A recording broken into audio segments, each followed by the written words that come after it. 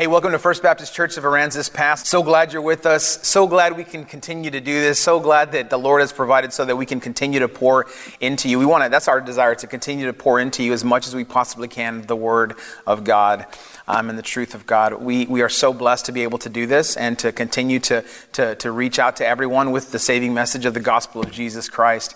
I'm so happy that you're with us this morning, and I just want to ask if you'd pray with me real quick before we get started. Lord, we love you. Lord, we lift your name high. We ask for your presence, Lord, your purpose. Lord, we ask for your will to be worked out through this message, that your truth would ring true, Lord, and that would be a light unto our path. Your word, God, help us to understand in Jesus' name. Amen. All right, let's start out today. We're going to start into Mark chapter 5. So we're going to read about a pretty famous account of a woman who was healed by Jesus Christ. And after suffering for a long, long time, she was finally healed. And I want to read that with you today. And this is going to start in Mark chapter 5 and verse 24, if you'll go there with me real quick. All right. A large crowd followed and pressed around him. And a woman was there who had been subject to bleeding for 12 years. She had suffered a great deal under the care of many doctors and had spent all she had, yet instead of getting better, she grew worse. When she heard about Jesus, she came up behind him in the crowd and touched his cloak, because she thought, if I can just touch his clothes, I will be healed.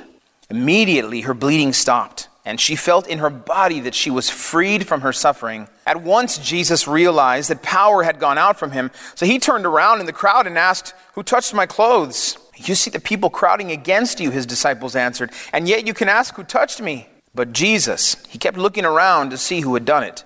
Then the woman, knowing what had happened to her, came and fell at his feet, and trembling with fear, told him the whole truth. He said to her, "Daughter, your faith has healed you. Go in peace and be freed from your suffering." Amazing, amazing. Now, to begin with a little context, so Jesus was on his way to heal the daughter of Jairus, who was a leader in the synagogue at that time. Now, Jairus' daughter was dying, if you'll remember. So he came to Jesus, threw himself at Jesus' feet, and he begged him to go heal her, as any one of us would probably do for our children, right? And so while Jesus was on his way there to heal Jairus' daughter, that's when this encounter takes place, and that's what we're reading right now. So this is a healing on the way to a healing. Pretty amazing stuff. Now, verse 24 again, a large crowd followed and pressed around him, and a woman who was there had been subject to bleeding for 12 years. Now, these two verses at the beginning of our discussion here today are pretty important. They're pretty meaty, and they have some really nice stuff in them. First, the importance is in the crowd following and pressing in around him. And second, the woman subject to bleeding for 12 years is important in relation to the crowd that's pressing around Jesus Christ. Now, so she would have been deemed ceremonially unclean. If you remember anything about the Old Testament law, she would have been deemed ceremonially unclean and not fit to be in public at all, or in the synagogue, or in the temple for worship. She couldn't be there. If you just think about it, she would have made absolutely everybody that she came into contact with unclean.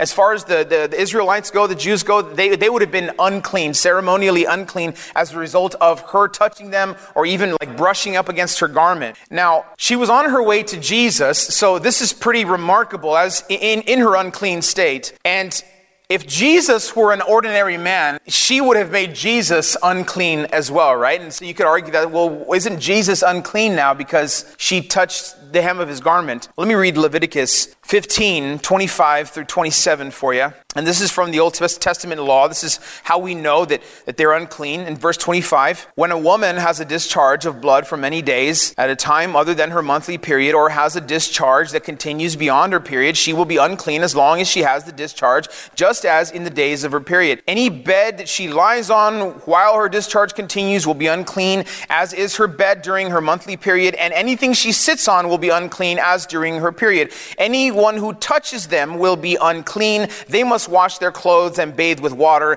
and they will be unclean until evening. So, right, needless to say, but worth saying anyway, the Israelites did not interact with people who were unclean, and they wouldn't have been interacting with her in any sort of normal circumstance, right? And she would not have been interacting with them either.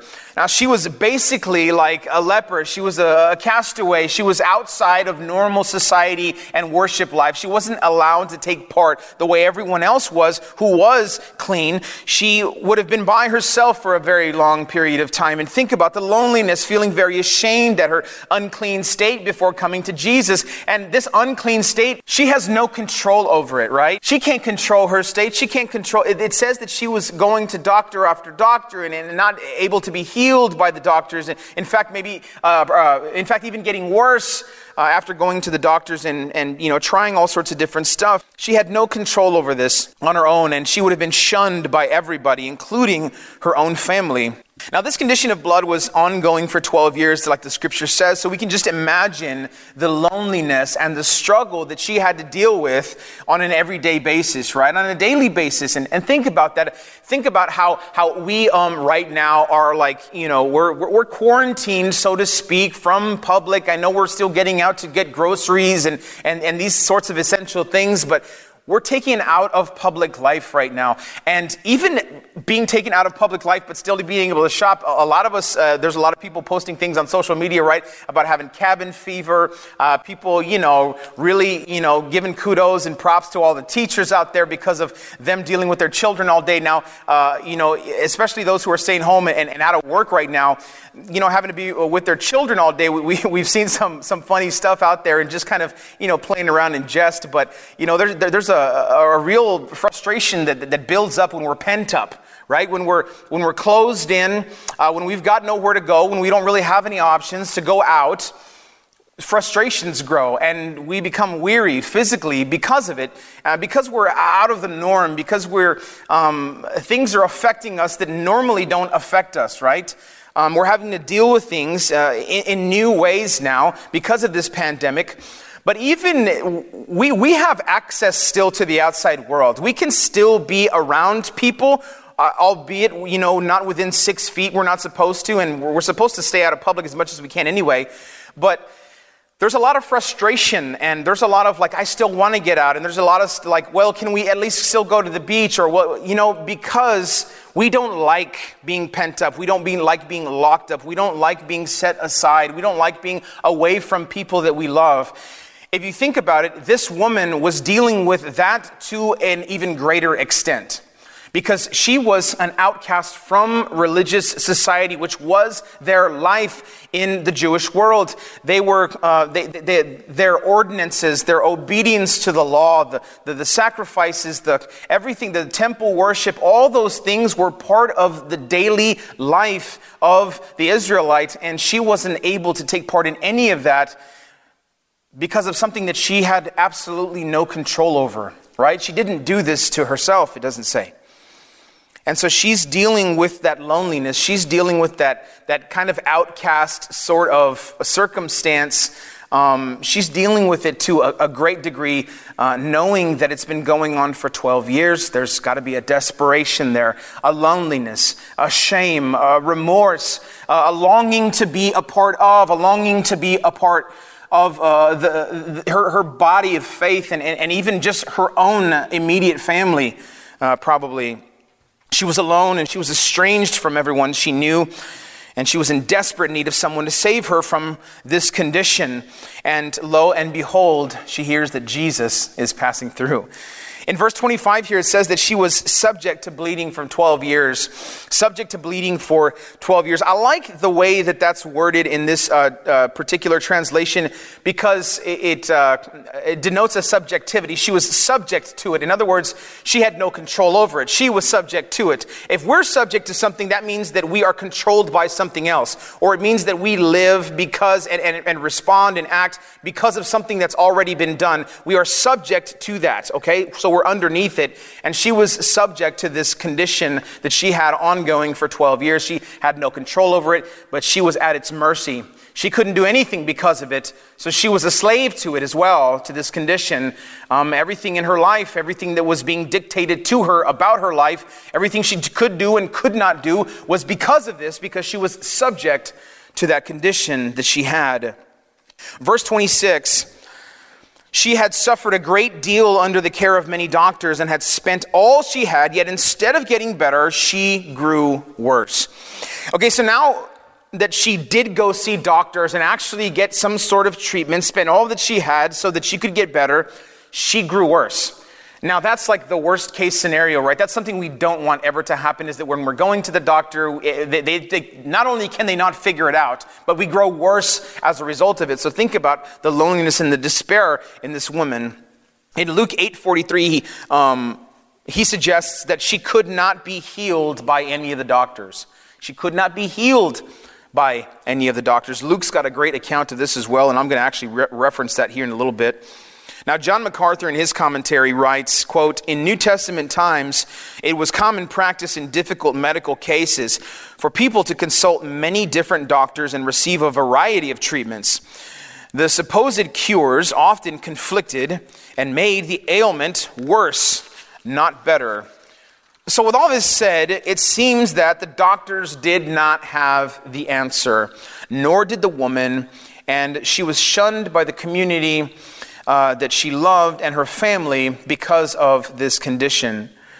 In verse 27, when she heard about Jesus, she came up behind him in the crowd and touched his cloak because she thought, if I just touch his clothes, I will be healed.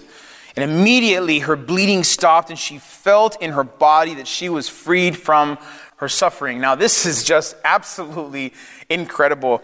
Okay, so now we learn about her hearing of Jesus, that she had heard of him. When she heard about Jesus, verse 27 says, when she heard about him, she came up behind him and touched his cloak because she thought, if I can just touch his garments, I can be healed.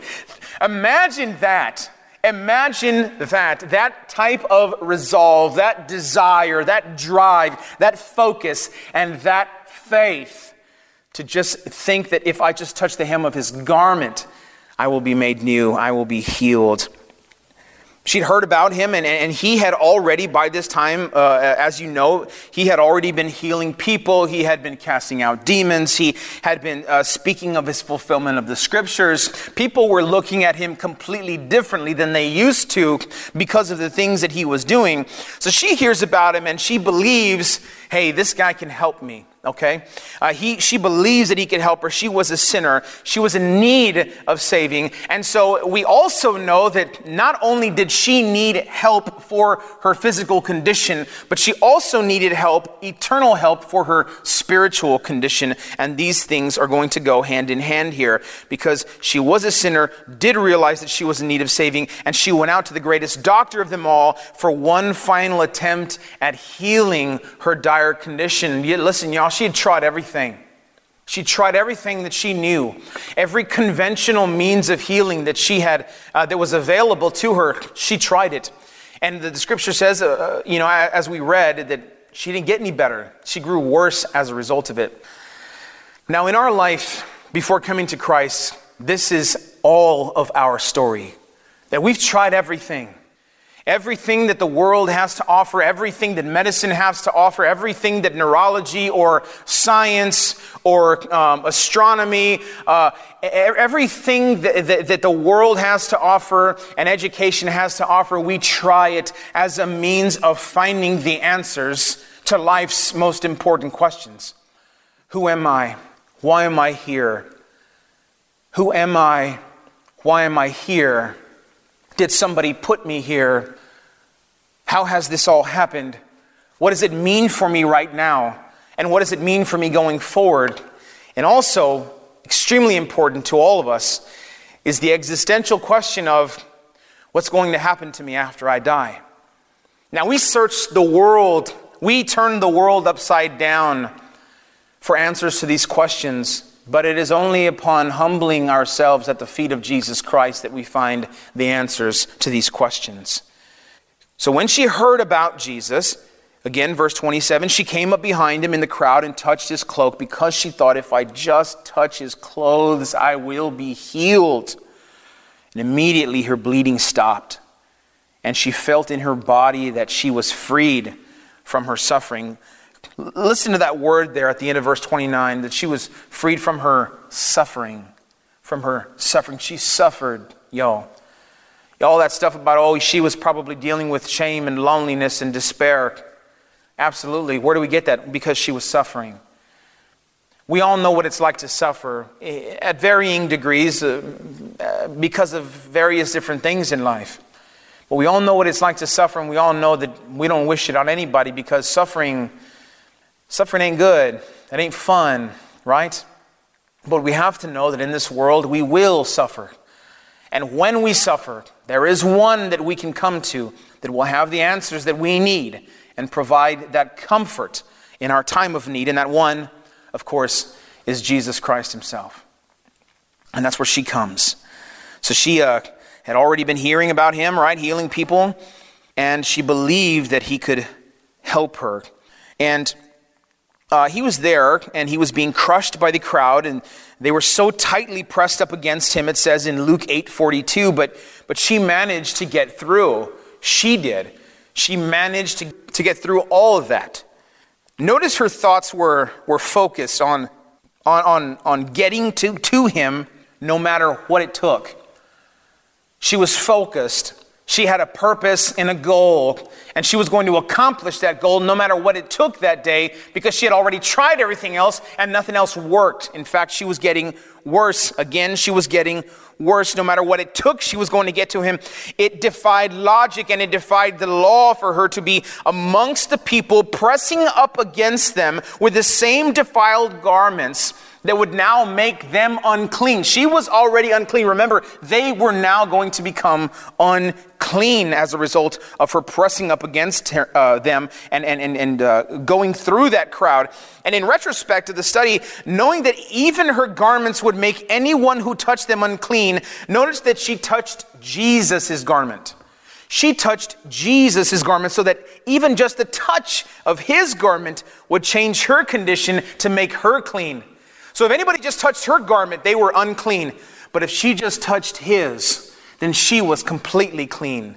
And not only was she clean, but everyone else was now safe from that uncleanliness and that ceremonial law that they would have then had to adhere to, and done all these ritualistic washings in order to cleanse themselves. I thought it was a nice correlation from the Lord that he showed us there, that although her garments made everyone unclean, right? His garment made her clean. It's just amazing. If I just touch his clothes, she says.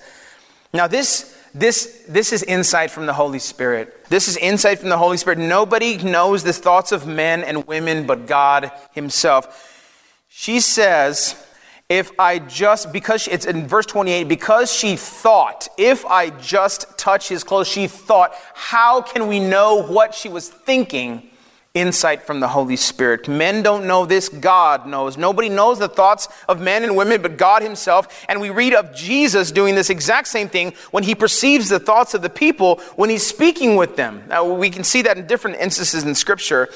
Now, her thoughts did not betray her in this moment. Instead, her thoughts came from a pure heart, wanting what every one of us wants in the deepest parts of our soul. We want healing. We want to be saved. We need healing from all that ails us in this life. And we yearn for salvation and to be united once and for all with our God. This is what our soul cries out for from deep within. But again, her thoughts didn't betray her. Let me ask you a question about your thought life, church. Do your thoughts betray you at times? Do you think things that are ungodly? Do you see things in your mind, pictures in your mind as you think about different things that are ungodly, that betray the very God that saved you or that offers salvation to you if you haven't yet placed your faith in Jesus Christ? Do your thoughts betray you? I want to submit to you that my thoughts betray me, church. All of our thoughts betray us at times.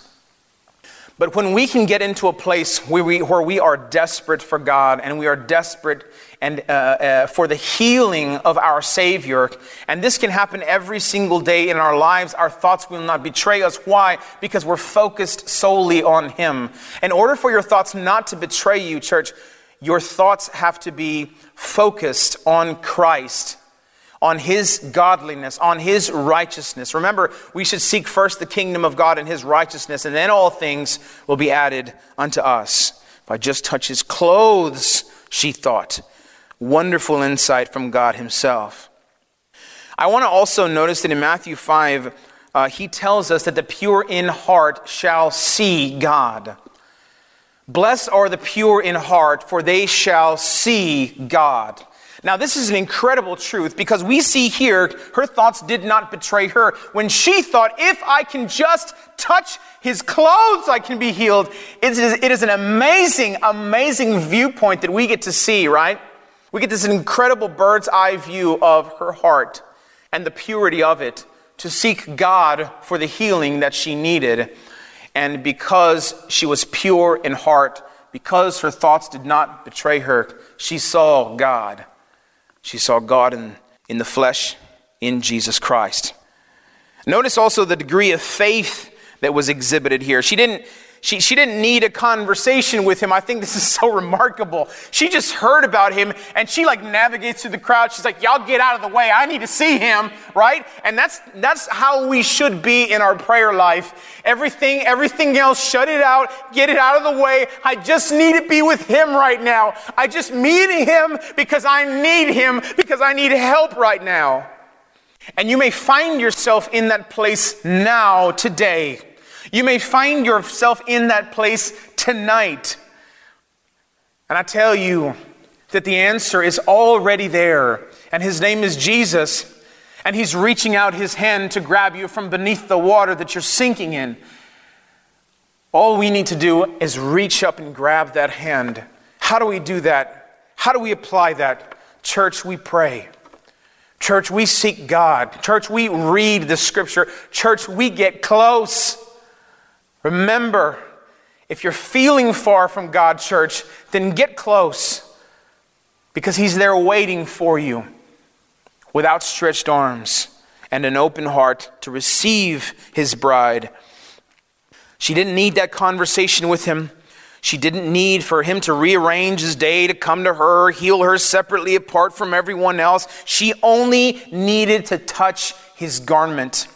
And she was able to accomplish that. Now imagine, if you can, the desperation in her heart.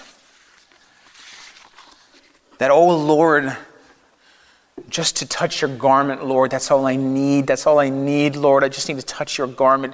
Imagine that desperation, church. This is how far down she had gone. And through this heart and the richness of this heart, because of the lack of anything worldly, because of the lack of any false pretense about who God has to be or how she's got to be right and she's got to get it all together before approaching God because she's been too bad. She was void of all of that. She rushed headfirst into that crowd in her unclean state, just at the chance that she would touch His garment so that she would receive the healing of God. She believed that it could happen, and it did happen. And she actually feels this healing take place. She's healed on the spot, and suddenly she's changed from the inside. Now, 2 Corinthians 5:17 says that we are made completely new, that we are a new creation, a new creature in Christ, where the old has gone, and behold, the new has come. Church, you are new. You're made new in Christ. Be new. Allow the new desires of your heart to be met with gladness and joy as you seek out first the kingdom of God and His righteousness.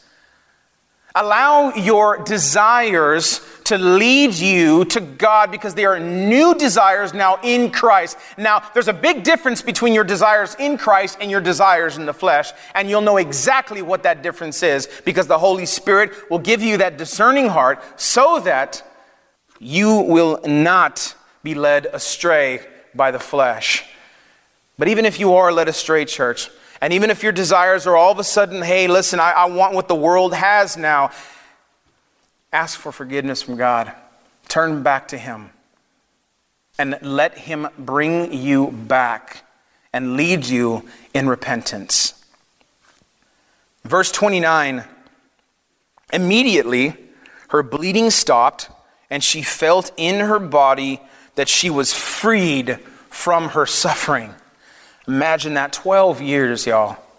12 years of this.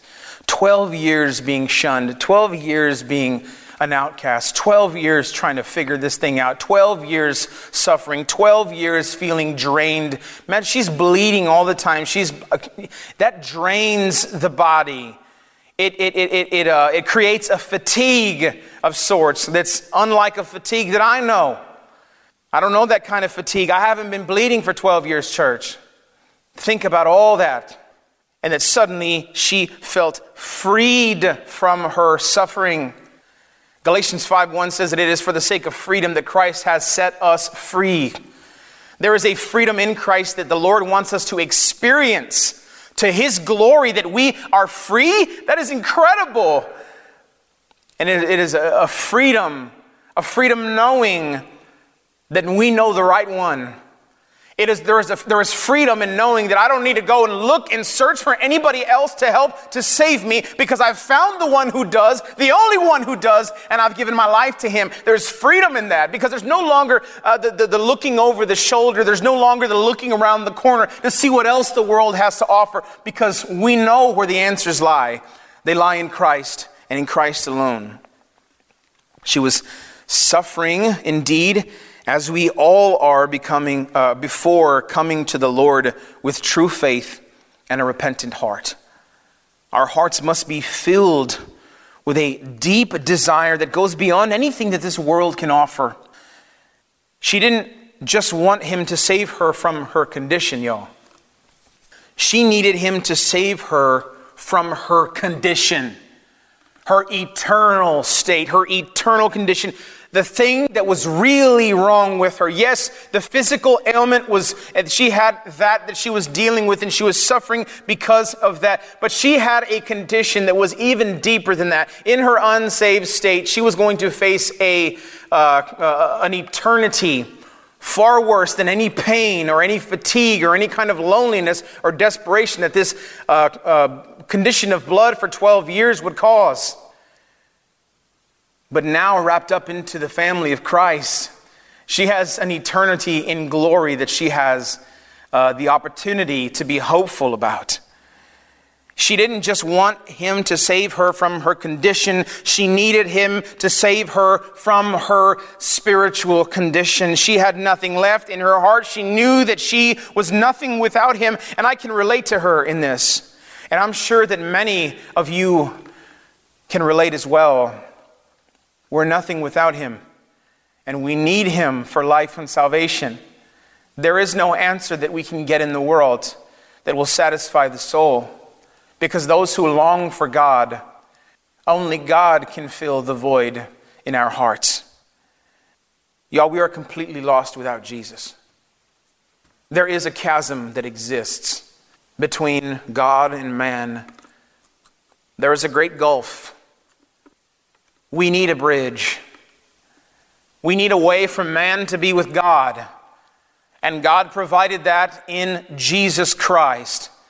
That by His grace, if we believed in Him, through faith in Him, we would be saved and we would be granted entrance into eternity based on the work that Jesus Christ accomplished at the cross and through the resurrection. He paid the penalty for sin and was raised from the dead by His Father 3 days later. You see, I can relate to her. We can all relate to her. We can know the law. We can be good in school. We can have knowledge. We can have degrees galore. But this does not change the condition of our hearts or our standing in heaven. No amount of degrees or knowledge or research will ever get you into heaven, church. Jesus Christ tells us that He is the way, the truth, and the life, and no one comes to the Father but by Him in John 14:6. And this is the truth, because He says no one may come but through Him. Nobody. Verse 30, at once Jesus realized that power had gone out from Him. So He turned around in the crowd and asked, "Who touched my clothes?" And His disciples, right, they're You see the people crowding against you, his disciples answered, and yet you can ask who touched me. They were kind of perplexed at the question. What do you mean? There's people all around you, Lord. What do you mean who touched you? I don't know. I can't keep track, right? They're freaking out a little bit, it seems like. But then, verse 32, but Jesus kept looking around to see who had done it. 33, then the woman, knowing what had happened to her, came and fell at his feet. How did she know what happened to her? Because she felt the healing from the inside. Remember, verse 29, immediately her bleeding stopped and she felt in her body that she was freed from her suffering. So again, verse 33, then the woman, knowing what had happened to her, came, fell at his feet, and trembling with fear, told him the whole truth. Trembling with fear, told him the whole truth. All she did was touch his clothing and she was healed. Felt completely changed from the inside, freed from her suffering. She trembles in fear. Oh no, I didn't even say anything to him. I didn't talk to him. I didn't say anything. I didn't introduce myself. I've got to go to his feet. I've got to explain this because he's asking questions now and I need to answer him. Y'all, this is the way that we often feel in the Lord, that we tremble at his feet. When prayers are answered, I literally in my heart tremble at the feet of God because I realize that his power is far beyond anything that I can ever fathom. His power is far beyond anything I can ever imagine. His power, me being able to experience his power in real time through answered prayer and miracles galore throughout our life, right? Us even being able to experience that power is so wild to me. It's so otherworldly to me. The woman, knowing what had happened to her, came and fell at his feet, trembling with fear, told him the whole truth. Y'all, don't hold back the whole truth from God. Tell him the whole truth. Tell him the whole truth. He knows when we hold things back. But it is the pure in heart who shall see God. The pure in heart shall see God. The whole truth. The pure truth. In 34, he said to her, daughter, your faith has healed you. Go in peace and be freed from your suffering. So Jesus, right, immediately knows what happened.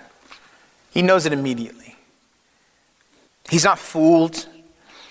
He's not fooled into healing somebody he doesn't want to heal.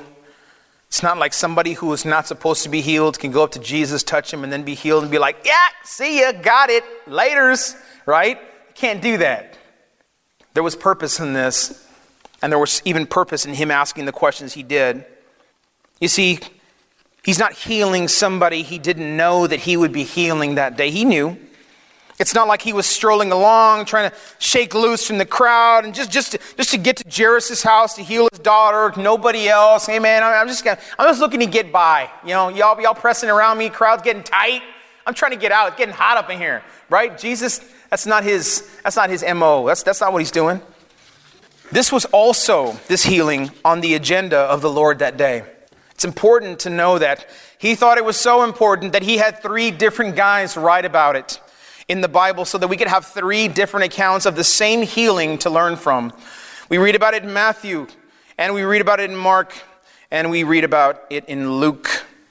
So when he asks who touched him, he's not asking this question out of ignorance, like really not knowing, like I really don't know, who was it? It's so that the woman is given a chance to come forward and glorify God for her healing. So she's awestruck in amazement, and she's so awestruck in amazement that she comes before him, falls at his feet, trembles with fear, and tells him the whole truth. And listen, this is what's been going on. This is what's been going on with me. 12 years ago, and then she tells him the whole truth. Because this shows her, because she's reverent. This shows her reverence for him. This shows that she has an intimate knowledge now of his deity, who he is, the power that he's got. That's why she trembles with fear before a perfect God, y'all. We all tremble in fear. It happened to every single person that's written about in the scriptures, New Testament, Old Testament, that has ever given a vision or seen Jesus high and lifted up like Isaiah, right? John, right? We read about these prophets trembling, falling to their faces, trembling in fear. in the presence of God because He's different than they are. He's different than we are. He's high and lifted up, and we're down here. We still contend with the flesh. We're still being torn away, right? Our flesh is dying, our spirit's growing, being sanctified in the Lord. But that tearing away, that pain that we feel, we still have to experience that. And because of that, the flesh part of us, it literally dies in the presence of God. It is being torn away. It is being obliterated in the presence of God so that we fall to our feet, we fall to our faces, and we tremble with fear in His presence. It is only upon Jesus calling down to us to say, have no fear, that we can actually look into Him, into His face, and know that our God is a compassionate and tender-hearted God who seeks to help and save those who call upon His name. You see, verse 34 says, He said to her, daughter, your faith has healed you. Go in peace and be freed from your suffering. You know, where he says that her faith had healed her, other versions have translated this verse, made you well, and it can also be rendered, made you whole. And it's a very significant little section there, because there's only wholeness when speaking of salvation. You have to add in salvation when you're speaking about wholeness. When you're speaking about like wholly free, WH, right? Wholly, like freed completely free, whole, free and whole. You have to have salvation in there, because just a physical healing is only partial freedom. That's only freedom from something that you're suffering with here in this life. When we talk about whole freedom, complete freedom, we have to talk about salvation. We have to talk about it. That's the only way we are made whole. She was given salvation. She was made whole through the power of faith in Jesus Christ. And just as soon as she touched His garment for healing, in that moment, boom, His power was such that it provided covering not only from an earthly garment for a lifetime, right? But covering by His blood for eternity.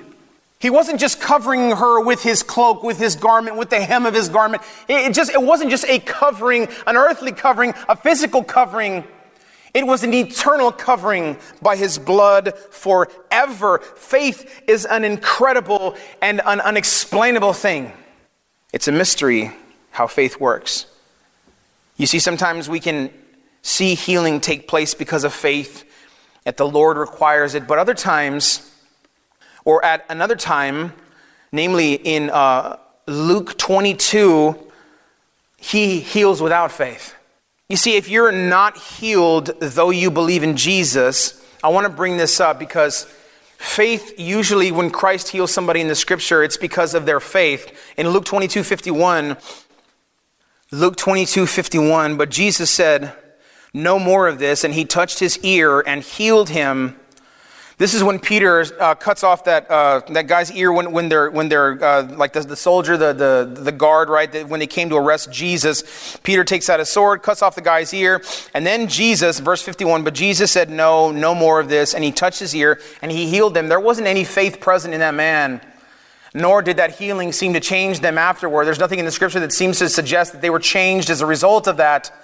And it even says, moreover, in John 18:6, here it says that when Jesus said to them, I am He, when He's getting arrested in the Garden of Gethsemane, I am He, they drew back and fell to the ground. At His word, they drew back and fell to the ground. His word had power enough to drive them to the ground. He healed the dude's ear, right? Puts it right back on him, and nothing changes them. And there is no faith present in that moment. But He still heals. He heals in that moment, seemingly to show something to His disciples about how they are supposed to live their lives going forward. And so I want to tell you that faith is an incredible and unexplainable thing. If anybody's ever told you that you don't have enough faith and that's why you haven't been healed, they're lying to you. They don't have the answers. Because I've met some incredibly faithful men and women in my life who have prayed and prayed and prayed and asked God to heal them of a certain affliction, and they hadn't received that healing. And they go to their death. In fact, we just had 2 church members pass away within the past week. The church as a whole was praying for their healing, praying for them to get better, praying for them to have some more time. In one instance, it was cancer. We were praying for Patricia for a long time to be healed, and she wasn't. She was taken to be with Jesus instead. If anyone ever tells you that you haven't been healed because you lack faith to be healed and you believe in Jesus Christ, they're lying to you. Jesus heals and holds back his miraculous healing power for his own reasons. This is why I say that faith is incredible and it's unexplainable, and it is also very mysterious as it pertains to healing, because God's will to heal is not always in line with our idea about what healing is supposed to be and what kind of healing is supposed to take place, because we're usually asking pretty specific questions. When we come to God about healing, I want this to be healed because of this. A lot of times we just want more time with people on the earth, and I don't think that that's a bad thing, because we crave relationships. We crave fellowship with people, especially the people in our families, the people that are part of our godly family in Jesus Christ. It's not a bad thing, but we tend to ask for healing because we want people to stick around longer. And sometimes God doesn't want them to stick around here any longer. Their suffering here is done, and they're ready to be taken up into glory. And so that's what happened there. And that is what happens sometimes. If you're not healed, though you believe in Jesus, it doesn't mean that you don't have enough faith or that you are lacking. It means that Jesus is telling you that his grace is sufficient for you, just like he told the Apostle Paul. And I want to read that for you. This comes from 2 Corinthians 12, 8 and 9. Paul says, 3 times I pleaded with the Lord to take it away from me. But he said to me, my grace is sufficient for you, for my power is made perfect in weakness. Church, I tell you, if you are weak, then you're in a good place. If you're weary, you're in a good place. You're experiencing the struggle of life and the struggle of this world. But if you're in Christ, you're right where you need to be. Jesus doesn't say that this world will be without suffering. As a matter of fact, he tells us that we will suffer, especially endure persecution because of him. So take heart if you haven't received the healing that you've been praying for. It could be that Jesus is saying to you, my grace is sufficient for you, for my power is made perfect in weakness. This woman was weakened by this condition, just as we are weakened by things that happen to us that are out of our control. And it is in weakness that we are made strong, just like Paul says, and just like this woman with the condition of blood. There is a strength that builds within the person as a result of the suffering that we endure. We are able to endure even more because of what we already have gone through. Notice also that Jesus didn't tell her that it was because she sinned that this happened to her. This was just something that she was dealt in her lifetime, but God rescued her from not only the bodily pain that she'd been enduring, but also from the eternal torment that she would have suffered had she not professed her faith in Jesus Christ as Lord. He traded his blood for hers. He stopped her from bleeding, and he bled for her sins. He freed her from her suffering, and he will free you from yours. We've spoken about Shadrach, Meshach, and Abednego before when we went through Daniel and the Heroes in Holiness sermon series. Remember when they were in front of King Nebuchadnezzar and they told him, my Lord can, my Lord will, and even if he doesn't, I will never, ever bow down and worship your statue. This is the heart condition that we must have when we approach the Lord. Is that we know he can heal, we know that he will heal, but even if he doesn't heal, we'll still never go to the world for the answers to life's most important questions, for the answers to our suffering, for healing that we need in our body, from eternal salvation. We will never go anywhere else but to Jesus. This should be our heart cry. I know my God can, and I know my God will, but even if he doesn't, I will still worship him and him alone. Let this be the purity of the cry of your heart. And the pure in heart are blessed, and they shall see God. This is the hope that we have, church. This is the same hope as Paul And the same hope as this woman that we have faith that even when it doesn't go exactly like we want it to go, even when he doesn't answer us exactly how we want him to answer us, even if I'm not healed from this ailment, I will still give glory and honor to God for his providence. I will still give glory and honor to God for his compassion and his tenderness and his love and his care for me throughout the ages to save me when I couldn't save myself. We will still worship our one true God and him alone. You see, because he has seen fit to give us the opportunity to love him in return for his love for us. We get this incredible opportunity to love God today, y'all. Will you take that opportunity to love him? Because I promise you, he loves you. And he is stirring the affections of your heart for him in this very moment. To submit your life to him once and for all. And to give him everything that you are. That you would be taken up in him. Covered in his righteousness forever. And that he would trade your blood for his. That as you die and go to the ground, into the dust of the earth, from which we were brought forth into this world in the beginning, that his blood will cover us for eternity. This is the blood trade. This is what Christ has done for us. Romans 8:18 says, I consider that our present sufferings are not worth comparing with the glory that will be revealed in us. There is a revealing of glory in us that the sufferings of this world can't even hold a candle to. The suffering of this world may burn hot, church, but the glory yet to be revealed in us burns even hotter, and it burns even brighter, and it's a bigger fire, and it's an eternal fire, and it's the fire that the Lord is igniting within us each and every day if we can just see it.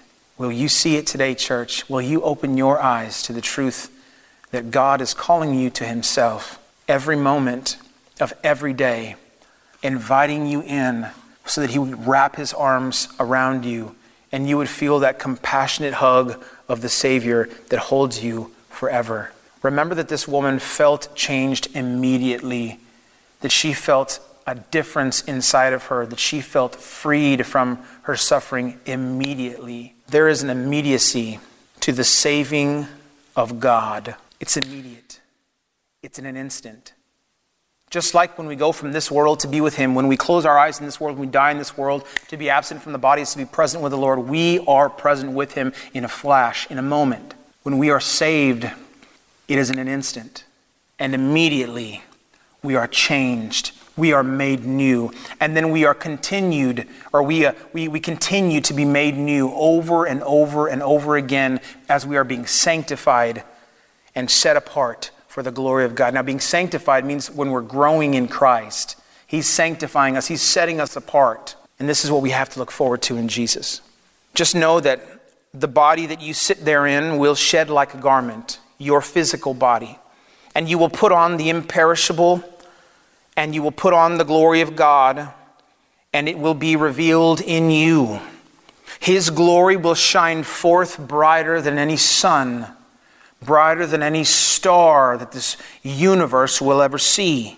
His glory will be revealed in and through us, and we will be revealed because of his undying love for us. His glory will be revealed in and through us and will be revealed because of his undying love for us. He loves us so much that he gave his one and only Son so that whoever believes in him would not perish, would not die, would not meet his end just in this world and never see anything ever again. But even though we die, we will have everlasting life, those who believe in Jesus Christ. And this is the truth of God that he gives to us in his word.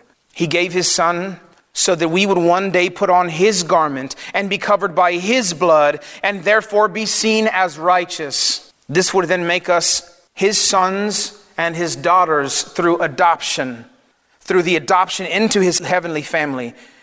Just as Jesus called the woman daughter because of her faith, he calls us sons and daughters because of ours. And we will be his children, and he will be our God forever. If you have not given your life to Jesus Christ before today, I pray that you would do so. I pray that you would listen to his call as he's calling you from right where you sit, right where you lay right now, calling you to himself. If you want to give your life to Jesus, all you have to do, the Bible says in Romans 10:9 and 10, is that you would say with your lips that Jesus Christ is Lord, and that you would believe in your heart that God raised him from the dead. The Bible says that we are saved if that's the truth, that we profess with our lips and believe in our heart. Because that profession that we make with our lips is from the belief in the heart. Be saved today. Give your life to Jesus Christ once and for all, as you are being called by the Father, as John 6 says, called by the Father and given over into the hand of the Son. I pray that you would do that this morning.